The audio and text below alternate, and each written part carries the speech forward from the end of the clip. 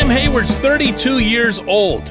Cam Hayward is playing fewer defensive snaps than ever.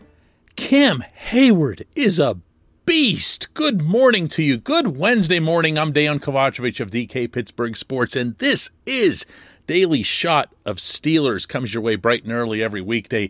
If you're into hockey and or baseball, I also offer up daily shots of Penguins and Pirates where you found this. Cam Hayward, in addition to everything I just listed, is so very grossly underappreciated by this fan base, by all of us, by myself, maybe, possibly, even internally. This is a football player who, if I can start out with the most hyperbolic statement I can make, could be on a course for Canton. That's how solid and at times star-studded his career's been. And when you see 97 performing the way he did in Orchard Park this past Sunday, with 12 total quarterback pressures on Josh Allen, he was out there 34 times when Allen dropped back to pass and executed 12 pressures. That is, my friends, that is eating your opponent alive. That's the kind of thing that, they write songs about. Football players who do things like that. Pro Football Focus, which I know all of us can either do with or do without. The fact of the matter is they do grading. Not everybody does grading that's available in a public setting. Sometimes we'll agree, sometimes we'll laugh at them, whatever. But Pro Football Focus ranked Cam's performance against the Bills as the number one performance by any player at any position in any game in week one. Process that for a second. No matter what you think of them offering an opinion on this or that, think about what it took for an interior defensive lineman to be recognized through a film study and data as the very best player in the National Football League for a single week. And at age 32, and playing fewer snaps than he usually does. This is a special player, a special individual. And there are times where I wonder, and again, I'm not exempting myself from this, if we maybe don't appreciate Cam, the person, even more than we do Cam, the player. This portion of Daily Shot of Steelers is always brought to you by Point Park University. Choose from nearly 100 career-focused programs leading to bachelor's, master's, and doctoral degrees. Choose when and how you'd prefer to do your studies, whether it's at Point Park's gorgeous downtown Pittsburgh campus, whether it's online. Maybe a flexible hybrid format is for you. Learn more about all of this at pointpark.edu. I'm going to offer a specific case in point that might actually be emblematic of Cam's time in Pittsburgh. He's the one who blew through the middle of the Buffalo line to force Josh Allen out of his pocket to Allen's left way sooner than he wanted to go anywhere. As a result, T.J. Watt beats his guy over on the far edge, and because he's T.J., he can pursue like a wild animal and hunt down Allen from behind, swat the football out, And then Cam's the guy who pounces on it. This is a really, really large man, you know? And he's creating the play from the interior. Then after his all-universe edge rusher teammate gets the big splash, Cam's the one who bounces on the ball. And afterward, again, if we're all being honest with ourselves, we're all thinking and talking about TJ. And the cameras, both TV and still, are all focused on TJ doing the big kick, and we're all saying, oh, TJ's the greatest, he's awesome, he just signed his contract, he didn't even have a preseason, and he did all this. But it's Cam who started it and finished it. And if you asked probably 9 out of 10 Steelers fans who watched that game would only be able to identify that play within the context of TJ's contributions to it. I don't mean to stack one player against another. I'm trying to make a point here that we don't appreciate. We don't sufficiently appreciate this player. He's out there without Stephon Tuitt, I should remind. Maybe the Bills didn't respect him enough to not double team him, to say, hey, you know what, there's 2 down linemen here, which is what it was most of the time. It was Cam and Tyson Alualu, or Cam and Chris Wormley. Sometimes Carlos Davis was out there, sometimes Isaiah Buggs. And as I mentioned, Cam did rotate a lot more than usual. That's the result of Cam going to Mike Tomlin and saying, hey, I think I'll be more effective if I take fewer snaps. Now, if you do that, you got to live up to it. You better be in monster energy form on every one of the snaps that you're out there for. And there he went. There he went.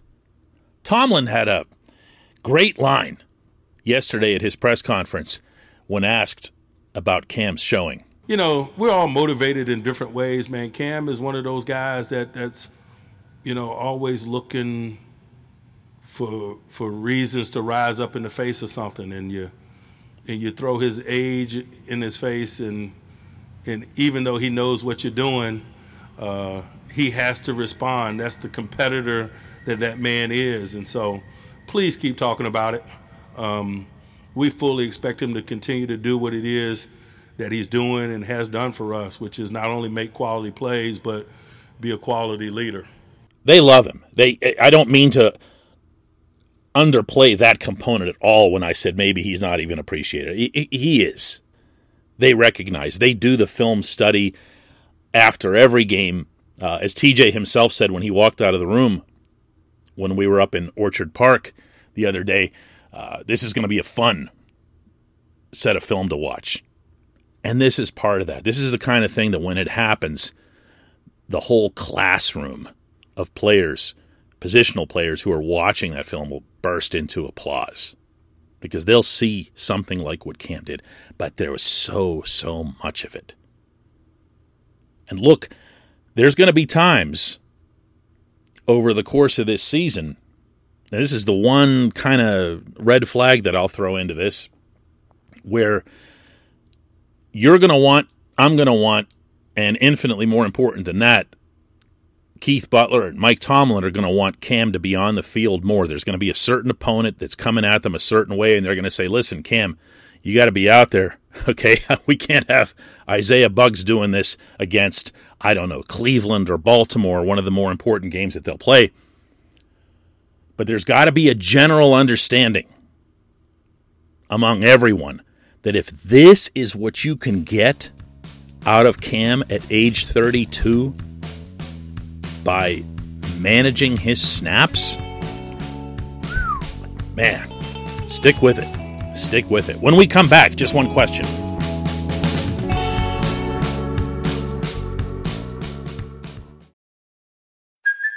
Hey, it's Kaylee Cuoco for Priceline. Ready to go to your happy place for a happy price? Well, why didn't you say so? Just download the Priceline app right now and save up to 60% on hotels. So whether it's Cousin Kevin's Kazoo Concert in Kansas City, go Kevin, or Becky's Bachelorette Bash in Bermuda, you never have to miss a trip ever again. So download the Priceline app today. Your savings are waiting. Go to your happy place for a happy price. Go to your happy price, Priceline.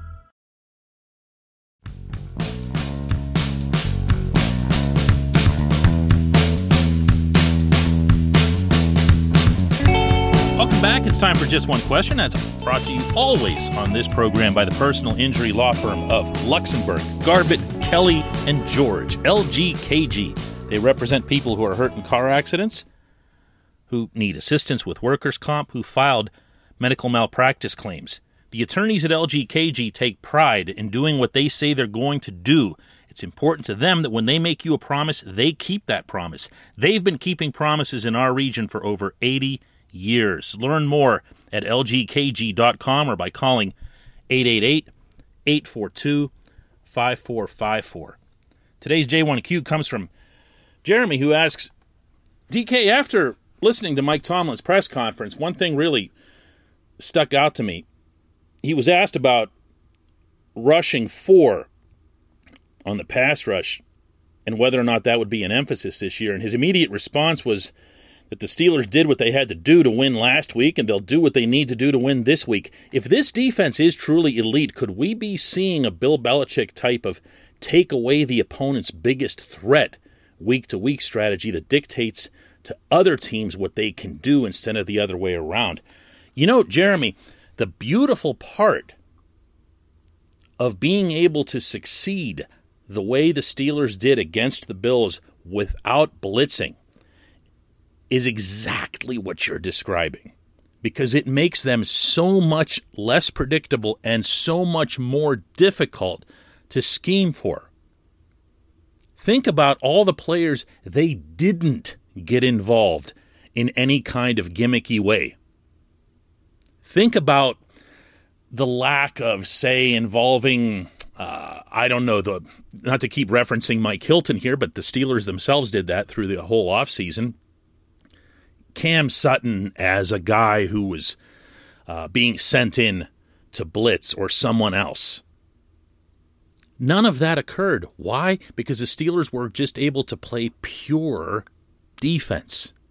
They were able to, in the words of James Harrison, just beat the man across from them. And they did that against one of the best offensive teams in football. Now, put yourself in the shoes of John Gruden and his coaching staff with the Raiders and ask yourself, what are you doing? How do you prepare for this? How do you attack this? What do you do? Because normally when you'd be facing a Pittsburgh defense, certainly the one that we'd seen over the last 3 years, you'd have X amount of guys in to block. You'd be focusing on picking up blitzes because the Steelers were doing it almost half the time. And now they're getting all the rush that they need from Cam Hayward and everybody else up front. And they were able to say to Buffalo, hey, we recognize that you have 500 receivers here. It's not just Stephon Diggs. It's not just Cole Beasley. You got a bunch of guys. We're not going to let you have any of them. We're not. If your quarterback is going to drop back and look for an open receiver, he will find nothing. So the burden is on the front to make sure that Allen can't get anywhere. And the one or two times that Allen did escape the pocket and get some yardage, it was either very rare or very brought back by a penalty flag because the Bills were also holding because they couldn't handle the Steelers' front. That is a heck of a thing to introduce to your entire schedule of opponents in week 1. I can't overstate the value of so many different things that occurred Sunday. But that one is right up there. Because the Steelers sent a signal, a flare, to everyone they're about to face, that we'll beat you any which way we want to defensively. To answer your question as specifically as I can, Jeremy, yes, they can do something like take away an opponent's greatest strength. But here again, the beauty of what they did in this game was that they didn't double team or do something tricky or clever to shut down Stefon Diggs, who almost single-handedly beat them last December. They didn't do that.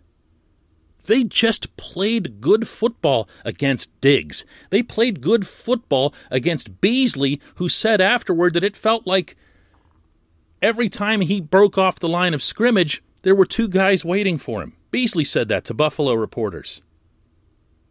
And they did that, maybe most importantly, by getting that pressure on Allen and not allowing him to escape. And Allen, by the way, said afterward, that's one of the best football teams we'll play all year long. I appreciate the question. I appreciate everybody listening to Daily Shot of Steelers. Let's do another one of these tomorrow.